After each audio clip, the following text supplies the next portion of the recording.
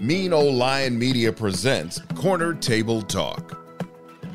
Hello, everybody, and welcome to this episode of Corner Table Talk. I'm your host, Brad Johnson, and as always, you can reach me with your questions at brad@postandbeamhospitality.com, and here we are covering subjects related to food plus drink plus culture. The job of the critic was summed up pretty well to me by the writer David Mendelson in a New Yorker article titled A Critic's Manifesto. It was written in August of 2012, and in it he said, quote, "The role of the critic is to mediate intelligently and stylishly between a work and its audience, to educate and edify in an engaging and preferably entertaining way." He went on to say, "If anything, you felt that their immense knowledge derived above all from their great love of the subject. Judgments based on knowledge, period.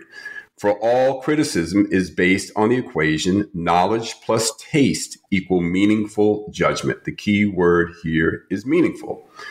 He also said, like any other kind of writing, criticism is a genre that one has to have a knack for, and the people who have a knack for it are those whose knowledge intersects interestingly and persuasively with their taste. He went on, even when you disagreed with them, their judgments had authority because they were grounded in something more concrete, more available to other people than feelings or impressions. Well, today's guest knows a thing or two about the subject. Adam Platt has been a contributing editor and restaurant critic for New York Magazine since 2000. With over 25 years in the magazine business, Adam has written for The New Yorker, The New York Observer, Esquire, and Condé Nast Traveler. He was the recipient of a James Beard Award in journalism for restaurant reviews. Adam is also the author of the book of Eating, Adventures in Professional Gluttony, which was published in 2019.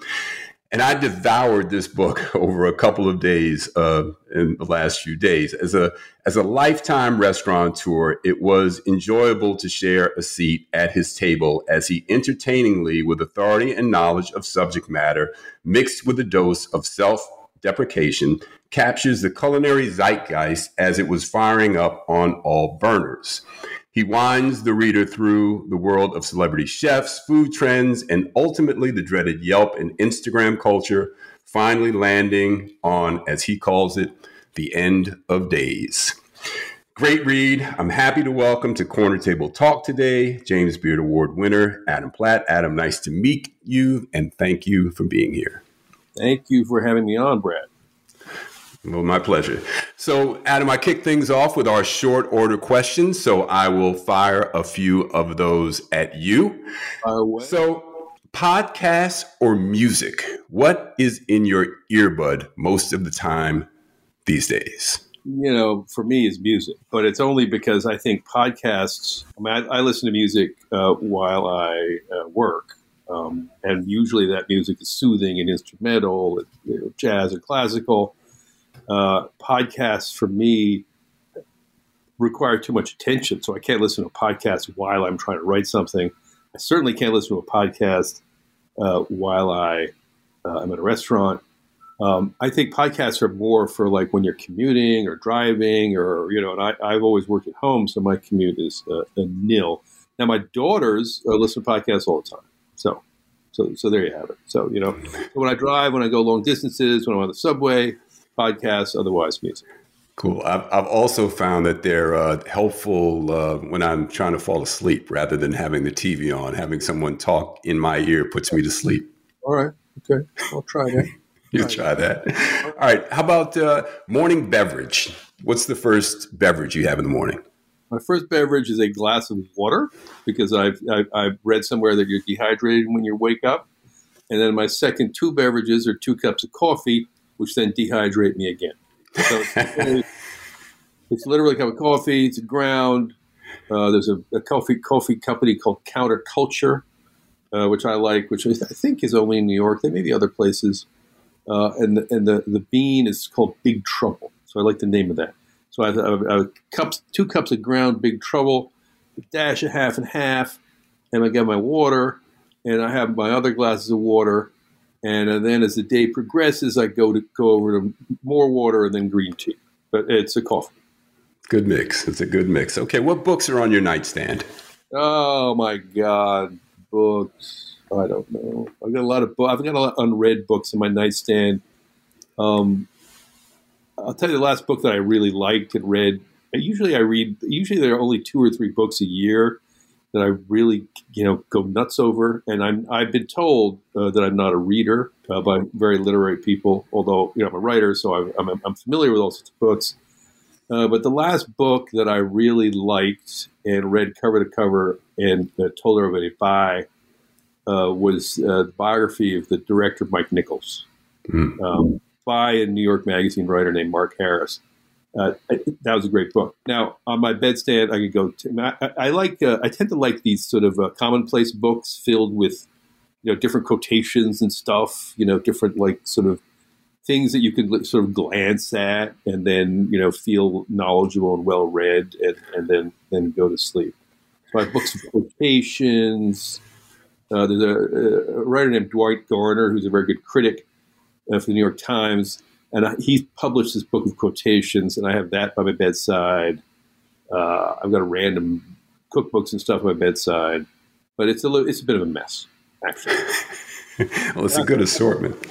More and more, I'm reading on, I read on my tablet, right? So I really download a bunch of books, and I'm reading. I read on my tablet. So my nightstand is looking more and more like an old a pile of old artifacts.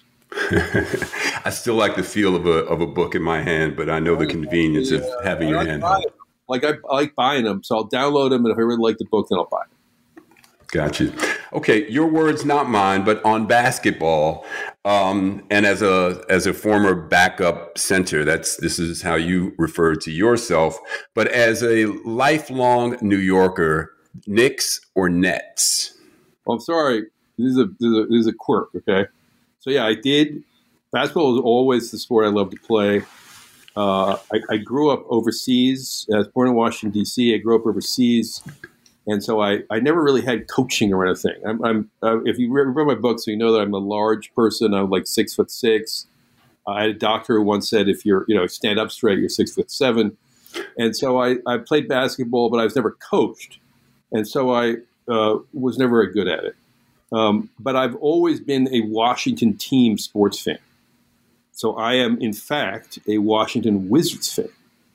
And I'm a Washington football team fan. And I'm a Washington Nationals fan. And I like to go to Nets games. Like if you ask me, do I go to the Garden or I go to the Nets? I think the new Barclays Center is a great place to watch a basketball game. So I prefer that. I don't really root for either of them because I'm a doomed Wiz fan. Gotcha. You want to talk sport? You want to talk sports in this podcast? I'm a frustrated sports writer, so I talk sports forever. We won't do that, but I will tell you that I had Earl the Pearl Monroe on the podcast a few months ago, and his book was fantastic. The Pearl. Washington Bullet. He's a Bullet. He's a Baltimore Bullet. Absolutely. Those were his golden years. The Knicks like to claim him, and he's a Knick, obviously, and he's great. But he really was a Bullet. Okay. I can tell you about it. Anyway, okay. All right, so we'll move on. All-time favorite restaurant critic.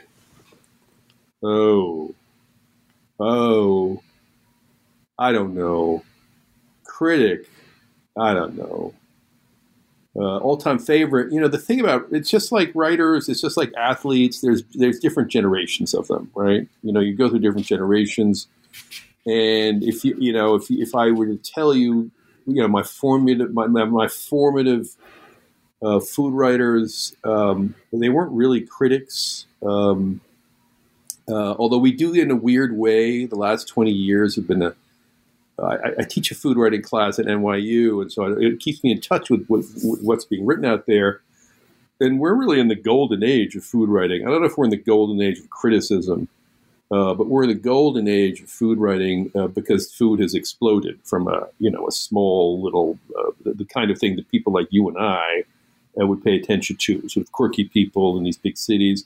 To food now is a political topic. It's an environmental topic. It's certainly a cultural topic, and the writing has followed suit. So you have this great rainbow of great writing. But the critics that I grew up, the food critics, I'm an old New Yorker writer. So A.J. Liebling would not be a food critic. A.J. Liebling was in fact a media critic for the New Yorker, but he wrote a lot about food. So I grew up reading him. I'm very partial to Alan Richman, right? Alan Richman, who was a writer for GQ. And Alan Richman, like most food writers, had written about all sorts of different things during the course of his career. But he happened to be the restaurant critic or the whatever. He was the chief expense account food correspondent for GQ in the 90s and the early aughts, which was the last great era of expense account consumption. And he's a very funny writer, and he'd go around reporting on all these quirky things. And so I grew up, I like Richmond too. So Liebling, Richmond, but there are a lot of one of my favorite. Anyway,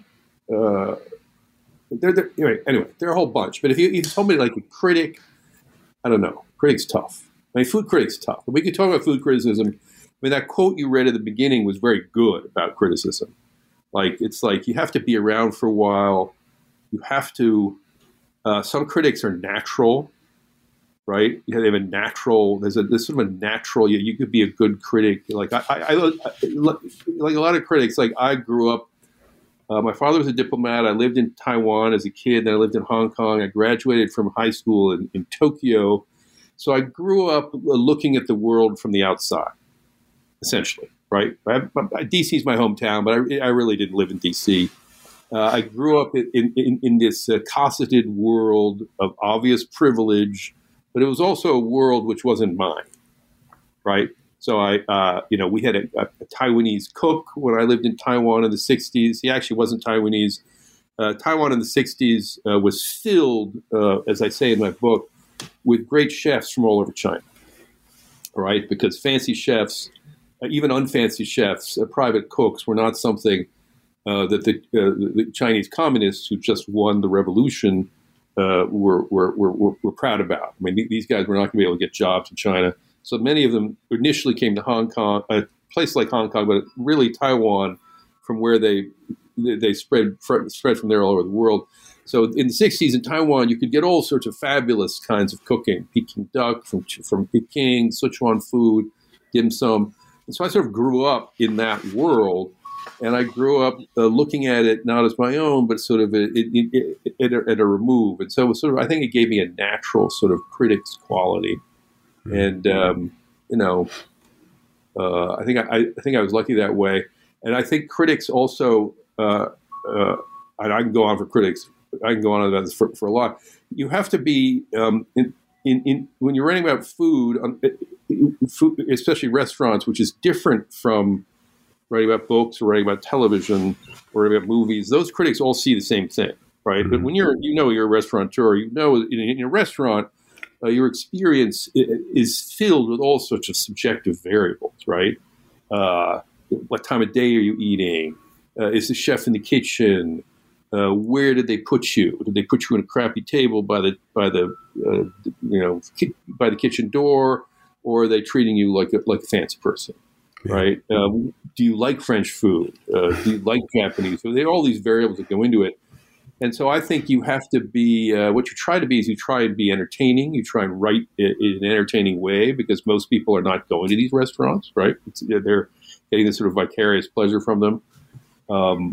Whereas people actually are going to base they're going to buy that book or go to that movie. With a restaurant, it's a little different. And you also any critic, you try to be consistent, right? You try to have a consistent point of view.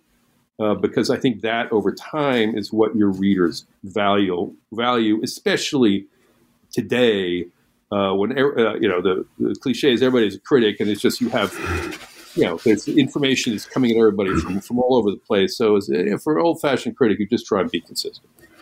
All right. Well, you touched on a bunch of things there, and several of which I'm going to come back to in a few minutes as we move along in the program. But the last one of these short order questions: who, past or present, Adam, would you most like to host at an intimate dinner party? Is this in food, or is this like in everything? Anything you like. One person, or four? As many as you like. Oh, for God's sake! Let's say a couple. For God's sake! Oh, I don't know. A dinner party, a few people. I don't know. Who? From history, going back forever. It's your guest list. Oh my God. Okay. You got to give me. You give me time to think about this. Who would I like to have? I don't know. Shall I go to my sports? Writers. Let's do sports and writers. Let's get Ali in there, okay? Well, you want him at any party, right? So let's get him in there. Let's get, Nora Ephron was? Sure, of course. A wonderful writer. I would love to have dinner with Nora Ephron and Ali, like the characters from the 60s and 70s. So let's have Nora Ephron, let's have Ali. So you got a lot of loquacious, you get a lot, that takes care of your conversation, right? That takes care of your conversation. No. There's going to be no moments of silence there. Okay? Nothing bad there. Now, I wouldn't mind having Jesus Christ. Why not? Why not? Just so you can see, like, who is this character? Yeah. Well, let's have him. So let's have Nora.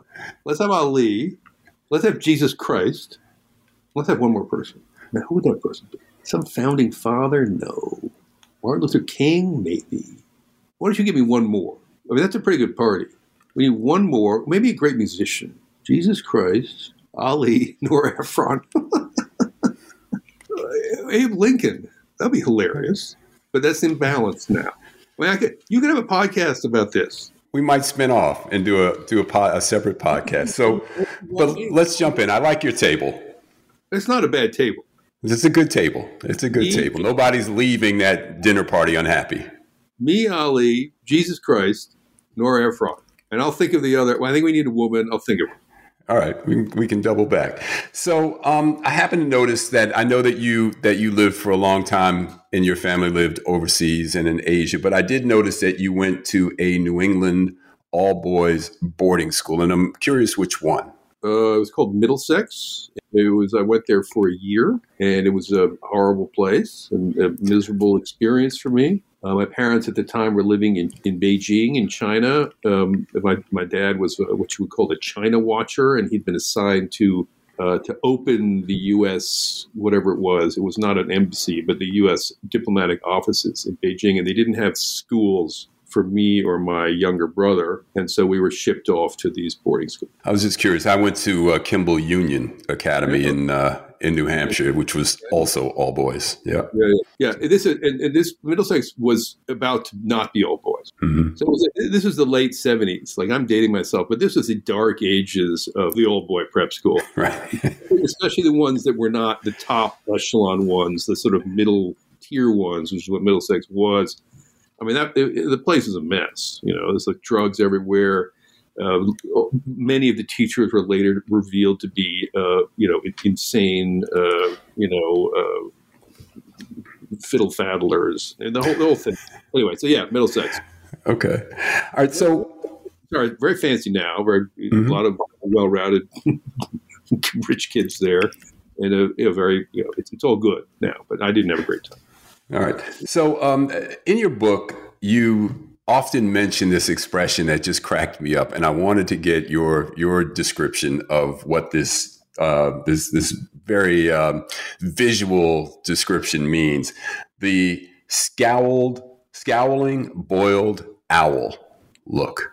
Yeah, boiled owl look. The boiled owl look is a term that was coined by my father.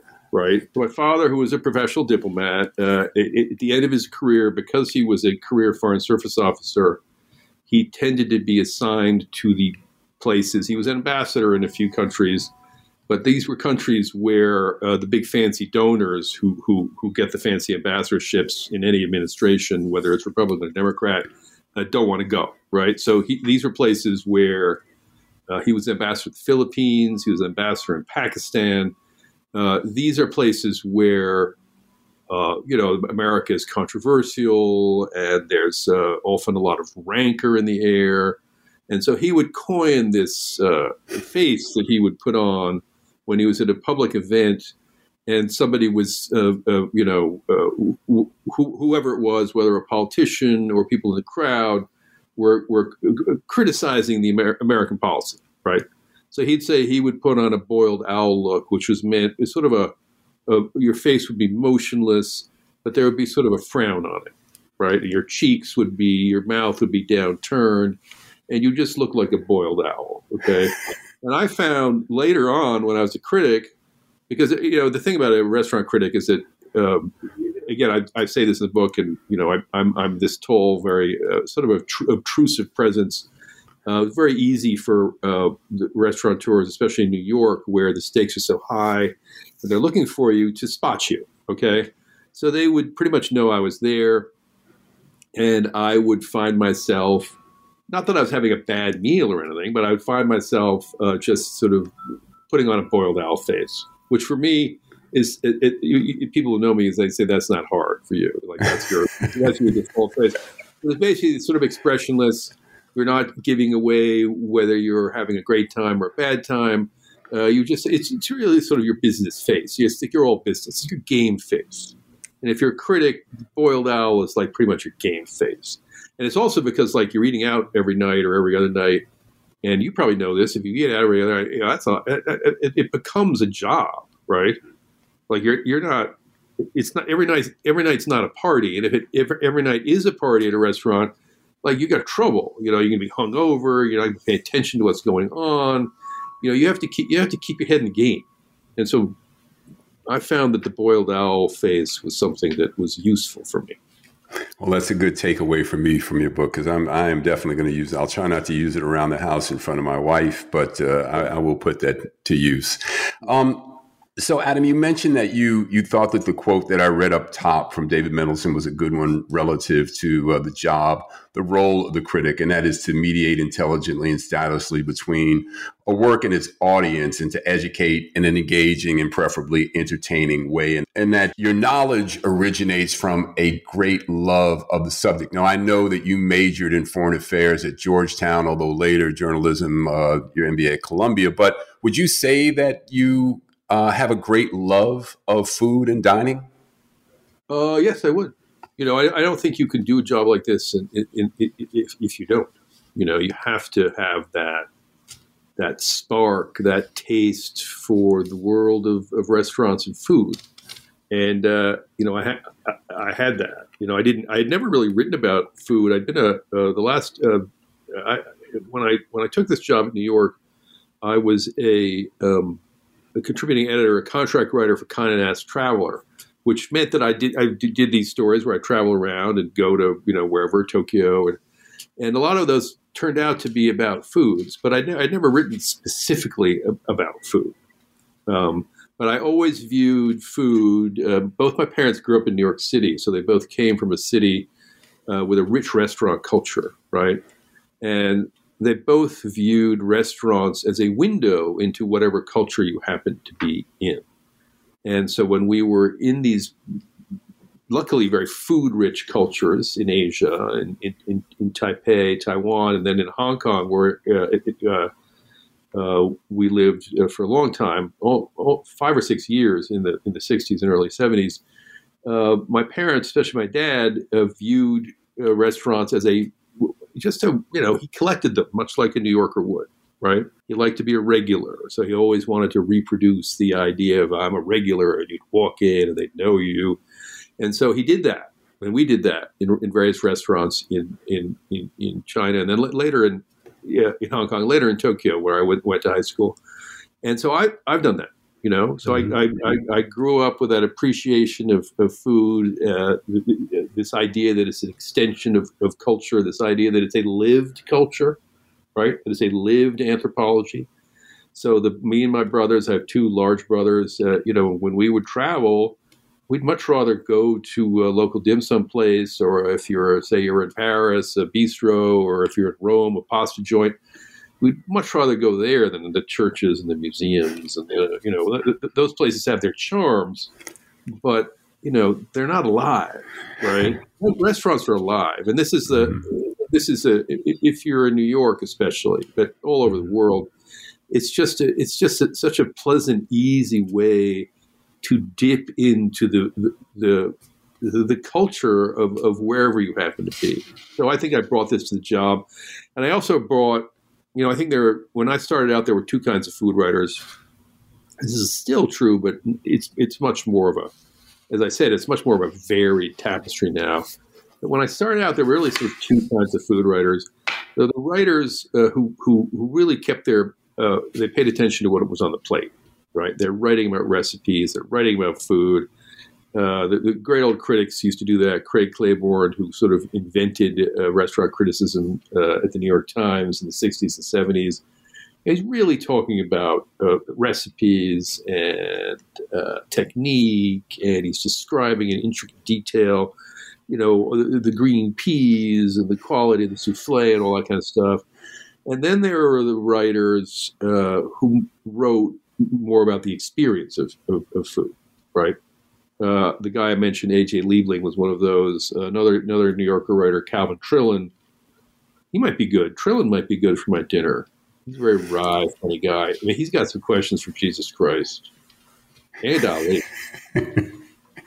Trillin would be good. Anyway, so Calvin Trillin, sort of invented this genre of just going around and talking about he wasn't he didn't like fancy food. He likes, he wrote about famously the barbecue in his hometown of Kansas City. He wrote about the Louisiana Cajun culture. He wrote all that kind of stuff. But if you ask Trillin, what's your favorite thing to cook? He's like, I don't cook. He didn't cook. So these are experiential writers. So you had them, and then you had the more persnickety, more type A recipe-oriented, this is on the plate writers. And I always thought that if I was going to survive in this world, because I didn't really know a lot about cooking, I wasn't really a food writer. I was very much a food appreciator, that I would be in the second category, that I would have to write in a way really like I was taking part in a world, like I was traveling around in these strange worlds, and I would describe them. So I'm really that kind of critic, right? In food, it tastes good or it tastes bad, right? Is that so hard? No. Usually, we all have our different tastes. We all have different, styles and tastes and things we like. But it's not hard to the good stuff is the good stuff. It's not right. It's not hard to isolate that and to sort of talk about that. And so, but I do think though, and just to stay on this subject for a moment, because it leads me to the question as a restaurateur.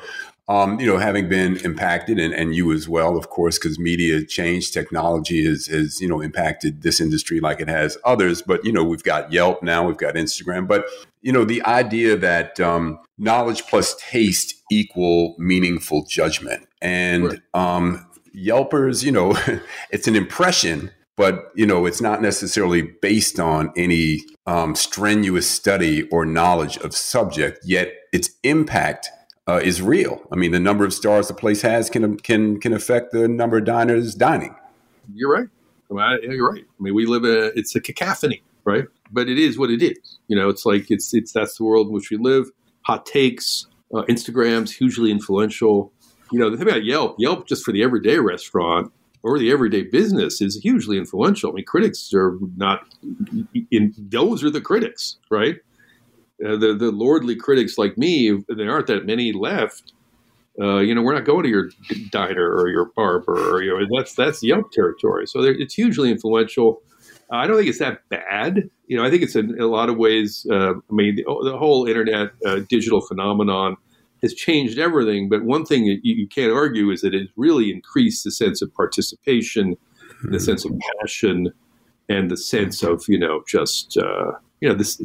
this supercharged sense that there's a huge world out there and we all want to partake of it. So as a Stuffield critic, I'm not going to argue against it, right? All I'm going to try and do is carve out a little place for myself in it, right?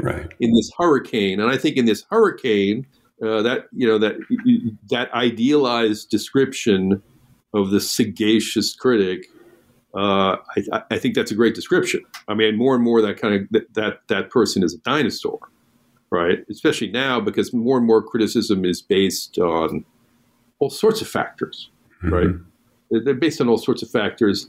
And the idea that there's some judicious, omnipotent, totally objective character, a gatekeeper, if you will, is one that's increasingly, archaic is not, it's increasingly archaic because everybody has access to the technology, everybody has an opinion, and we all live in it's a very vocal world. But I think that the key for an old critic, if I'm reading old-fashioned critics, it's really experience, right?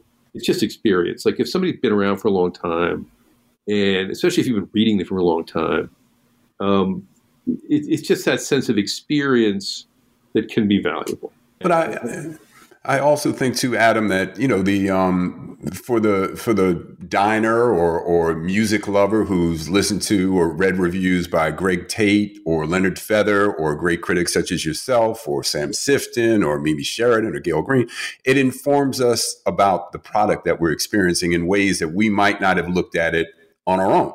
This is correct. You're right. That's the ideal role, and all these those critics you mentioned, are great critics. They're great critics. What I like to say, and Pete Wells is the Times critic now. We've had these discussions.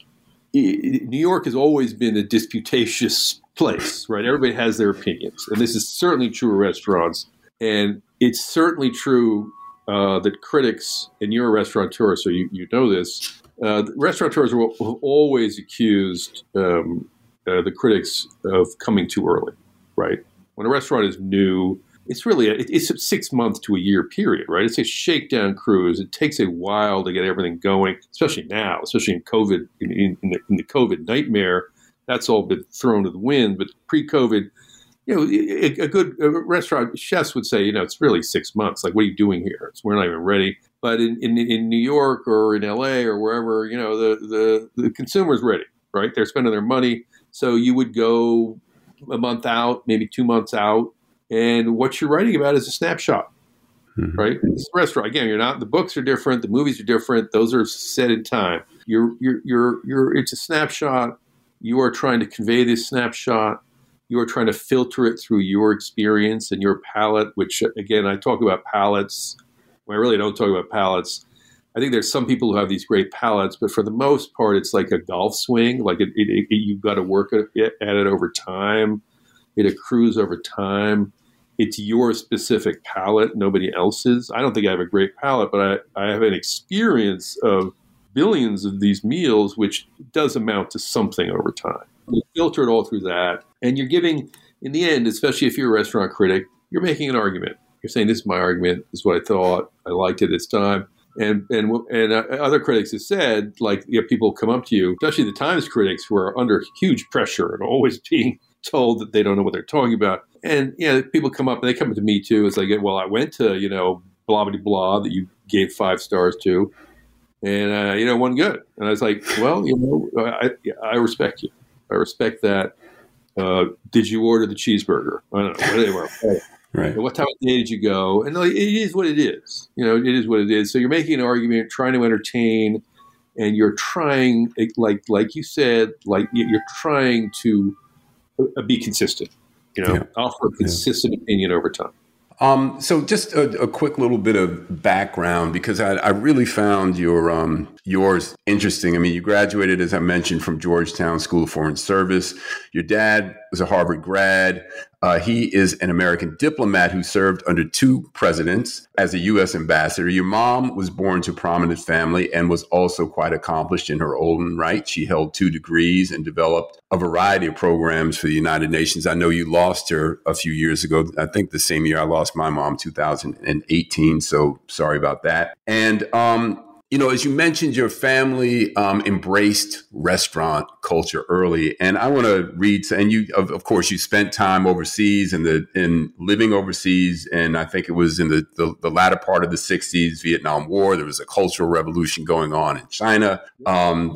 Just a tumultuous time at home and abroad. And I'm curious how that experience, Adam, affected your perspective on world stuff and food and restaurants and coming back to New York, and how did that inform you?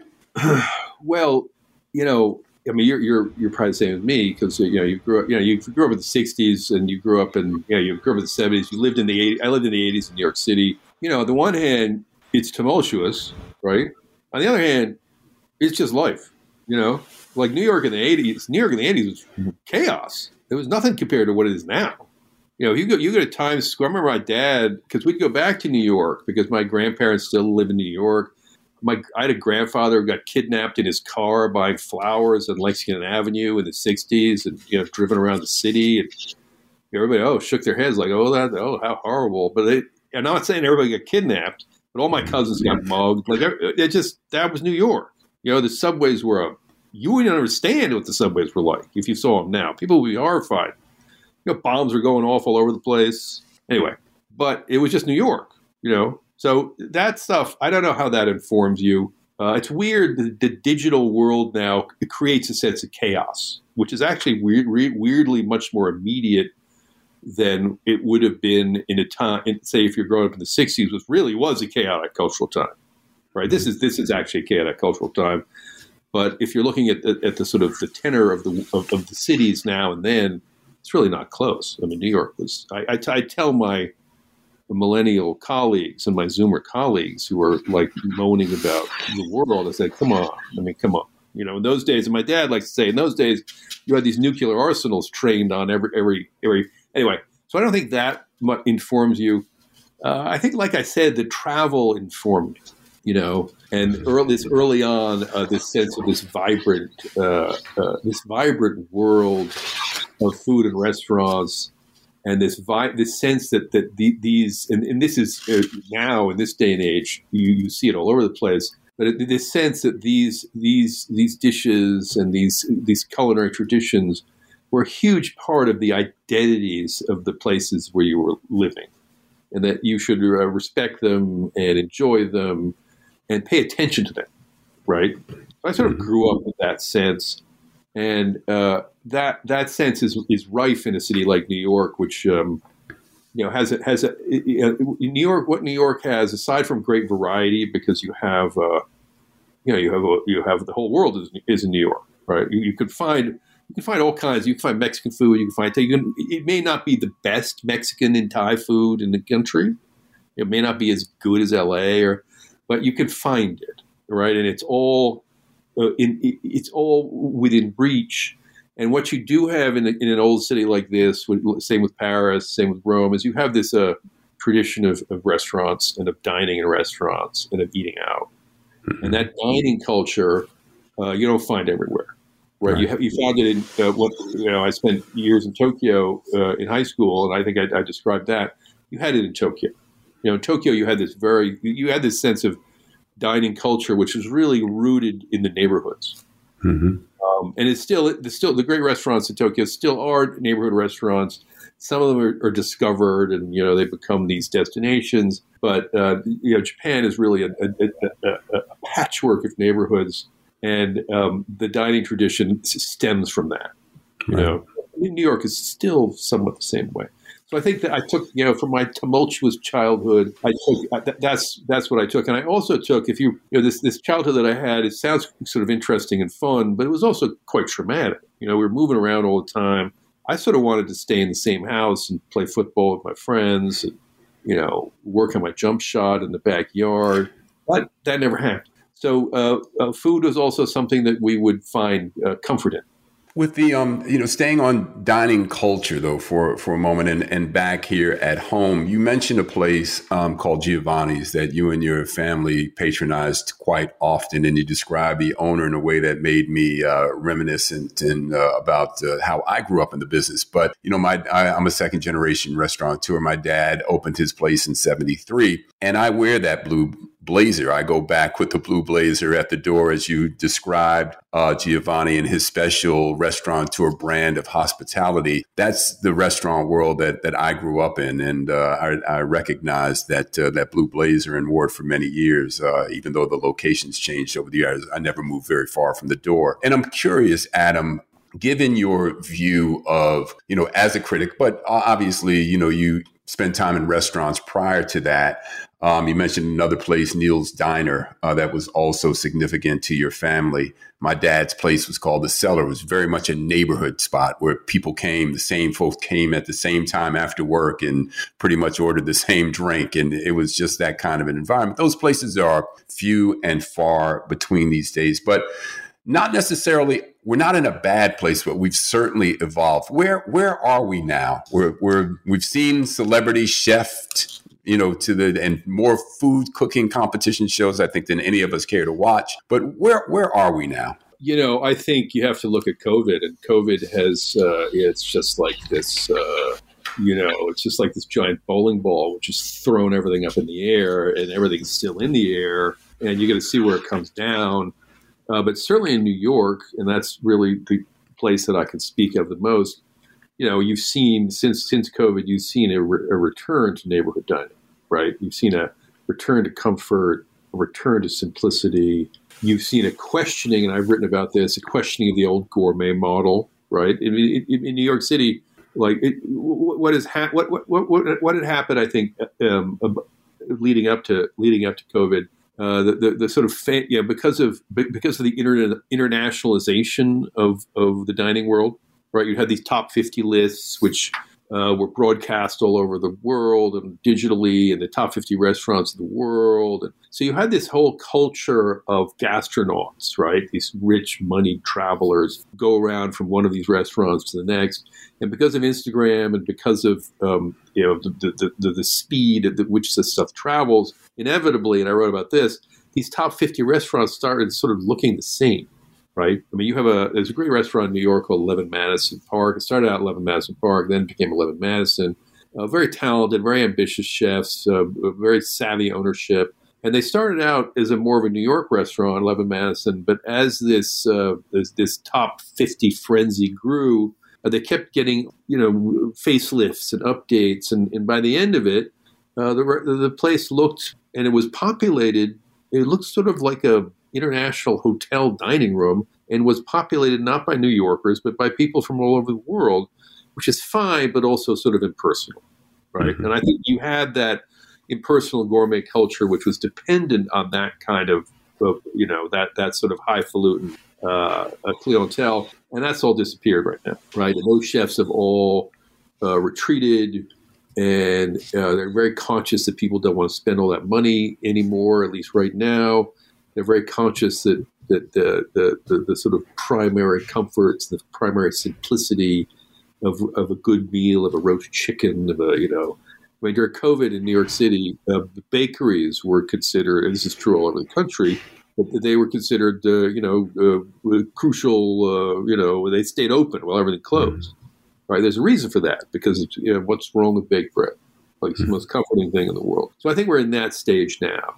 And there are all sorts of metaphors about COVID and the dining scene. One thing is it's done is it showed how important this web of restaurants, this sort of connected web of dining culture, how important it is, and not just to a city like New York, but to the country, to all of these countries, right? Because you don't realize how much you miss it until it's gone. That's certainly true in New York, right? You also don't know, you're a restaurateur, so like, I've been writing about this restaurants for 2 decades, and everybody says, it's a tough business, you're living on a knife's edge, like it's just impossible, it's so competitive, and you're going, yeah.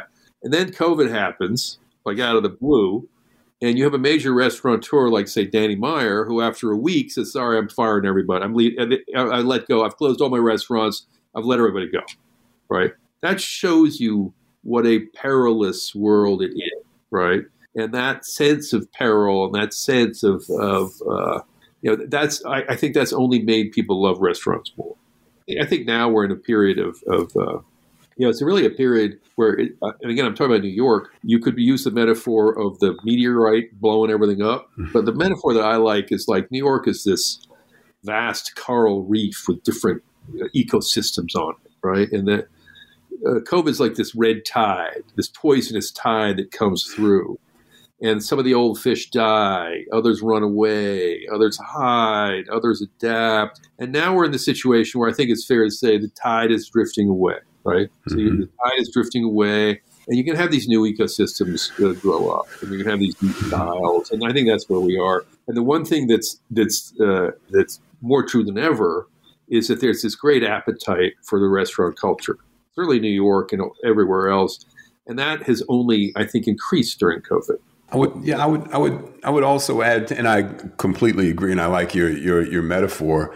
But I also think, Adam, that the pandemic really kind of peeled back and exposed the realities that, those of us that have been in the business have been seeing coming for a long time. And it certainly accelerated some of those challenges of providing healthcare, a living wage, and then the rising costs of everything. And do restaurant menus, how do we absorb that? What's going to happen to prices? You mentioned 11 Madison Park.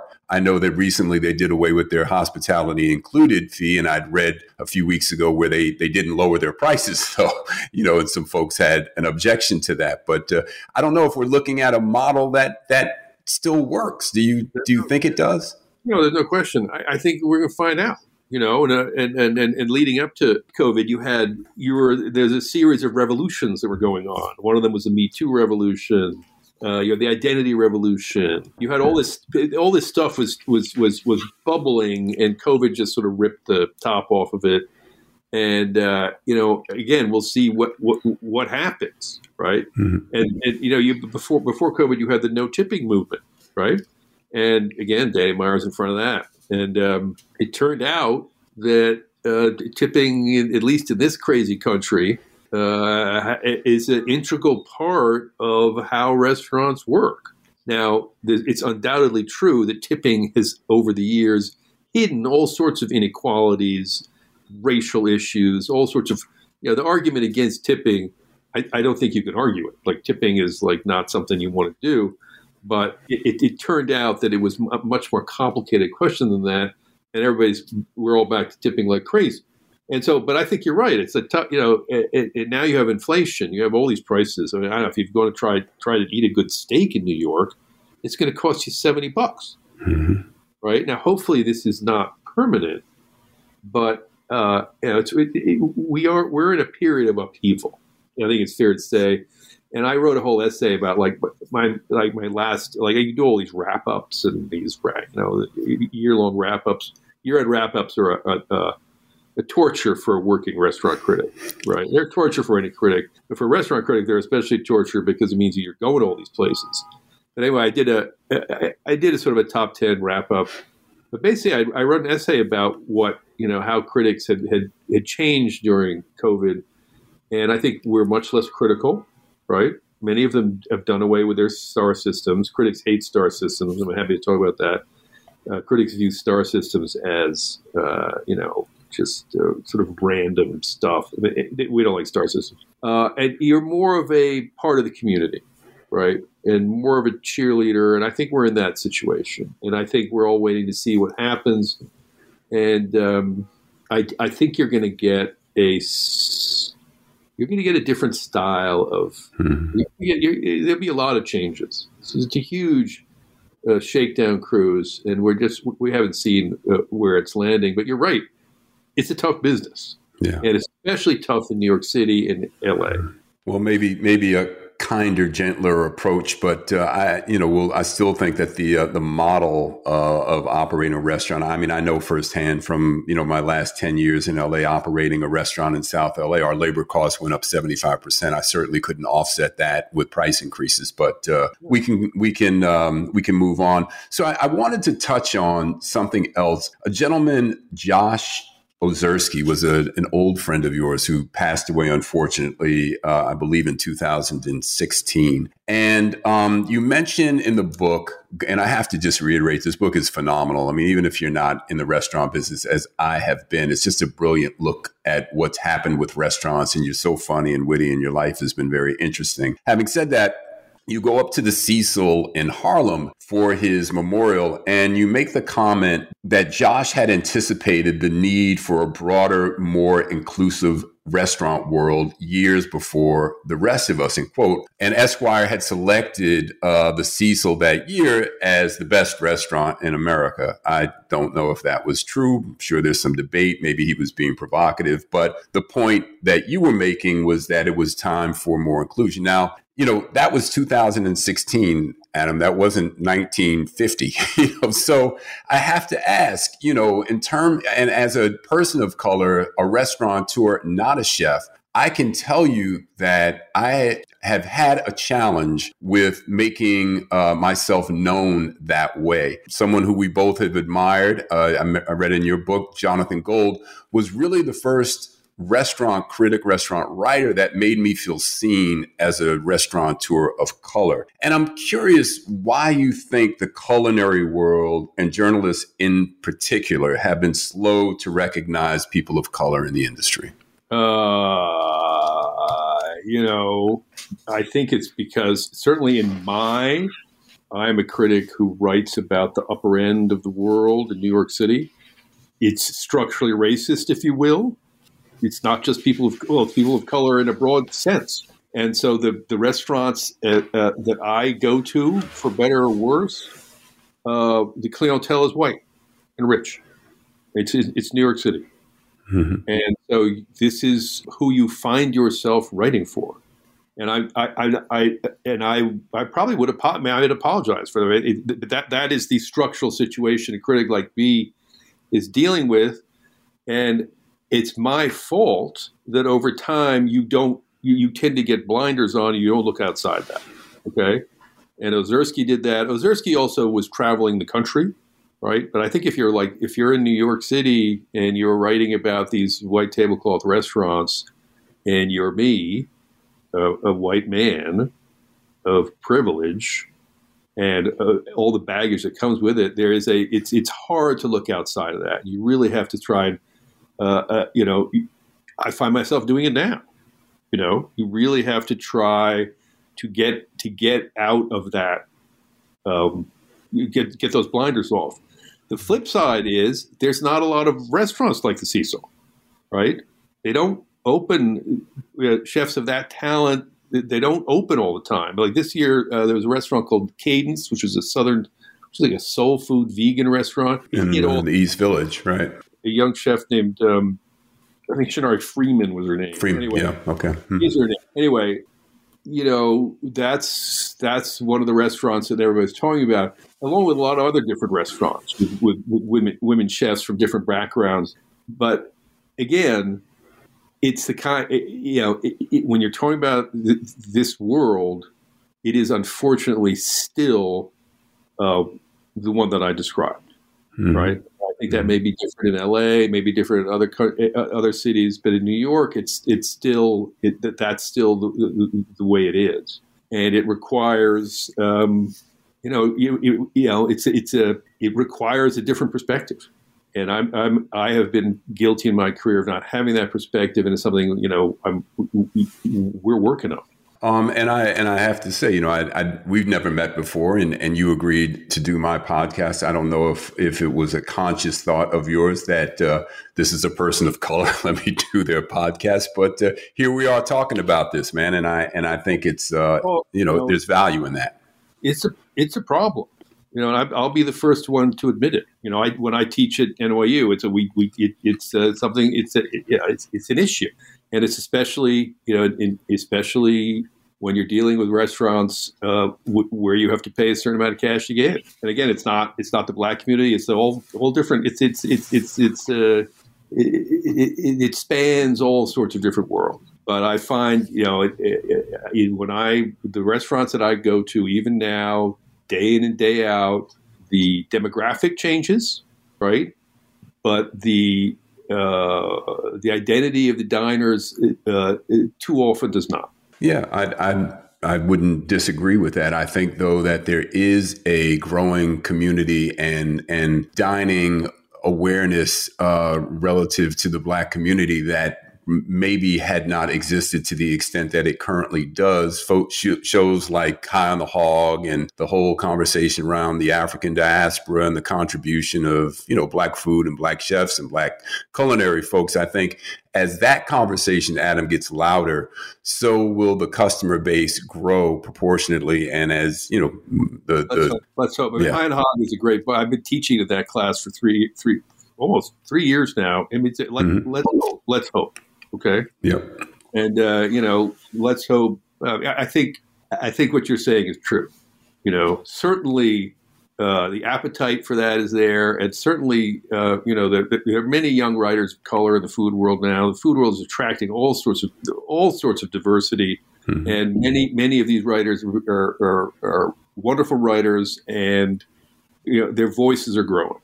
Okay, and I think in the restaurant world too, that's happening, although more slowly than one would like. Agreed. All right, just winding down here in the closing pages of your book, The Book of Eating, the chapter titled "End of Days," you describe a current scene in a new, quote, more fashionable version, end quote, of a coffee shop that took the place of an old favorite diner of yours in this way, quote, "A Brazilian-themed coffee shop where a new generation of headphone-wearing regulars crowd the uncomfortable wood chairs, peering silently into their laptops, sipping fair trade coffee from biodegradable paper cups." I mean, that sounds like most coffee shops in LA to me, but, we're close in age. We're both fathers. Would you say that our generation has done an adequate job of being stewards for the planet? Have we done okay there? Are we leaving our children a better place? Of course not. Come on. No. I mean, I don't know. Yeah, I'd say no. The answer, that's the easy answer. I mean, we're boomers. Boomers have a lot to answer for. My kids make me answer for it all the time. So I think, no, we're not doing a good job. I will say in my vague defense that place, it replaced a favorite diner of mine called Joe Jr.'s. It's called the Au Cafe. It's on the corner of 6th Avenue and 12th Street. I now go there all the time. I sip fair trade coffee out of those cups. I buy the bowls of avocado, healthy avocado. The bowls are biodegradable. I buy this green smoothie shakes. I sit outside. The Joe Jr.'s you never sit outside of Joe Jr.'s. I sit outside at the tables. I meet there all the time with people. It took me like 3 years or 4 years because I'm an old crusty boomer to get around to it. And I still have friends who don't go there. Like they call it the overpriced cafe. Okay. But I tell them, listen, it's actually pretty good. And so anyway, it's sort of my new Joe Jr. And, God bless. Okay. But yeah, the answer is no. Of course we haven't done a good job. The world's in chaos and it's our fault. Okay. It's sort of our fault. I mean, I'm a voice in the wilderness. I wouldn't call myself a dinosaur, but I'm sort of, that is sort of what I am. But the restaurants are changing in all sorts of good ways. All right. I mean, there may be foreign ways to people like me and you because we grew up with certain styles. I wrote a whole article about the old diners. I love old diners. But if you actually go and look at the food of the old diners, you might sometimes go, I don't know. It's pretty good. But the Au Cafes of the world also have their charms. So that's the other key about being a critic now. You have to have an open mind and cast a wide net and be appreciative for what you have. Well said. The book is The Book of Eating. Our guest, restaurant critic and author, Adam Platt. Adam, thank you so much. I really appreciate you joining me, and it was great to talk to you. Thanks for having me, Brad. It's a pleasure. So joining me now is my dear friend, Ambassador Shabazz, with our segment of the program we call How We Move. Ambassador, what's going on? Wow, that was intriguing to watch, listen to between the two of you. You know, oh, to be a fly on the wall of the family Platt household, especially abroad, you know, in regards to their global consumption as a young family, travel and culture, food, as it were, and how it shaped their palates and their social lenses, you know, as Americans living abroad, and what that does to you when you come back home to the homeland here, the mainland America. I'd love to like dive in. And, you know, interestingly enough, as I was learning about Adam Platt and realizing he was Oliver Platt's brother, whom I am familiar with. As an actor, I really like Oliver Platt. And what was clear when I saw clips of Adam Platt and various book signings and interviews, as well as just now, is that there's a family gene. You know, on sight, you don't see it at first, but then you get to see all of it. And their timing, their wit, glib, curiosity, discovery, delivery. And so it was really interesting to now kind of put the weave of what goes into how a person is raised. You know, it's not just meeting them as an adult in their professional forum, but who they were prior, that tapestry that brings them to this place. So it's really quite fascinating to listen to the two of you. Yeah, you know, one thing that that I also found interesting, and I didn't push too hard on this, but I'm curious what your takeaway is in that, given the background of world travel, international travel, and actually living overseas, I just think that would make one more open to various cultures and more curious to experiment and move around in terms of the kinds of places that you pay attention to. Yet, when we touched on the subject of diversity, he mentioned something very true, that most of the places that are white tablecloth in Manhattan that are of a certain price category are patronized primarily by white diners. And that kind of limited and narrowed his scope. I was a little surprised at that, given his background of travel. How did that strike you? It's not really as natural as one would think. The opportunity is there to utilize the breadth of what culture offers. But I knew a lot of diplomatic families where when their parents were abroad, they went to the American school or the British school abroad. And many did that for safety, continuity. They were going to jump from country to country, and it enabled. I also had friends who made sure their children went to the public school of the country, right? So it really is what a parent chooses. So you can have stamps on your passport and not have traveled in or delved into culture, though you may have the mileage of culture of reaching those places. And so, yeah, it was very apparent that people get to choose that which makes them comfortable. I mean, that's okay too. That means the curiosity for variety of foods may not be as top of list as it would be for me. You know, for me, I'm looking for the seasoning. I want to know where other people in that land dine and eat. I like the variety of foods and herbs. Different things intrigue different people. So the question is, you know, how Asian influenced he is. I would imagine more than not, just because you can't be immersed in that part of the world where his father was a specialist, a socio-cultural specialist, and not have influences that are Asian specific. But when you get to choose the background that you want to immerse yourself in, that's what we do, you know, and it's not going to show up the same way on the spectrum for everyone. So what I would do with someone like him is I would throw him in the back seat of my car and take him on a ride, you know, so that he gets to feel the comfort first of being in different spaces and not too far from that which is, you know, rings true to his or her, whomever it is, culinary taste. You know how I like to curate those kinds of things. And I know that I can't hand over everything at a pace that would suit me. I have to make sure that everybody on the delegation or at the table can definitely dine and feel the same camaraderie and enjoy it.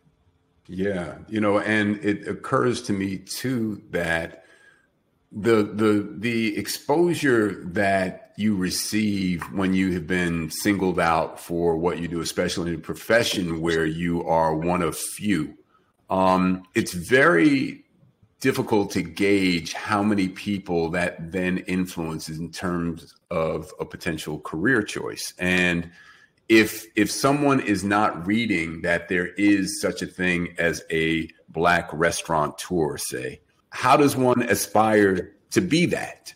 That's not everybody's role, though. What we have to do is highlight the ones that are doing that. And we, on Corner Table Talk, you are identifying many of those in the range, in the let's say the diaspora of culinary. Mm-hmm. And I think it's essential. One would hope that people have the same interest in bringing forth all varieties. It's not going to happen. And so what we get to do is dive into where the person is and feel his or her breadth where they are, mm-hmm. where they reside, and get to feel that in 100, in 100% or 360 degrees where they lie. And then we continue to add on to that spectrum, the variety. It's just going to be that different all the time. We hope people have the same barometer of consciousness, but it's not going to be so. And it's not even a good or a bad. It's just different. People are in different places. Mm-hmm. Mm-hmm. His own wit and honesty in his space and place is quite defining. And so it makes me want to go to where he is when I'm curious about the Book of Eating and what that means from his perspective. Now, do I get to put some turmeric on it and throw some extra seasonings in there? Yeah, I do, but curious to know what shapes the lens of another is just as intriguing as hoping they reach out to your lens as well. Absolutely. And I tell you, he would be someone I would totally enjoy. When we next time we hit the city, we're going to invite him out with us, and I'd love to experience a restaurant dining experience with him at the table. It would be tremendous and hilarious. And I was going to say that Platt personality is really what was very defining for me. And as much as what's on his plate is just him at the head of the table hosting that meal. Yeah, no doubt. So how are you? What's going on? I'm great, actually. When I think about people and food, and sometimes, it's like you want to put on your best and go out. And then there are times I think I just want to pull a chair up to the table and throw a bib on and put my elbows on the table and just really chow down. And I come across some of these places where, you have like a full meal in a bowl or a full meal in a wrap. That to me is also exciting, as long as all the flavors are there, and there's a place in Harlem I learned about called Ginjan, Ginjan Cafe in Harlem. It was like a West African fusion of flavors. And I can't wait to go, So that's one of those things, because while people are talking about the new Harlem, it does bring back the global, menu of foods that I hear are popping up all over the place there in New York, just as much as the Mango Seed in Brooklyn or the Chopping Block in Houston, Texas is another location. I'm just ready to not worry about what I'm wearing to a place, remove my mask, and dive in. Boy, that sounds good to me. So tell me the name of the place again in Harlem, because I'm making a note of this. We're going there. What's it called? Ginjan, Ginjan Cafe. It's in Harlem. Elbows on the table. Elbows on the table. Casual. That's right. And just learn a couple of, terminologies and how you're not going to put salt and pepper on your food. Well, certainly sounds like they have the flavor that we love, Ambassador Shabazz, and How We Move. Thank you for that little insider tidbit, and good to see you. I will see you soon. Maybe at Jim Jam. Definitely. All right. Take care. You too. Bye-bye.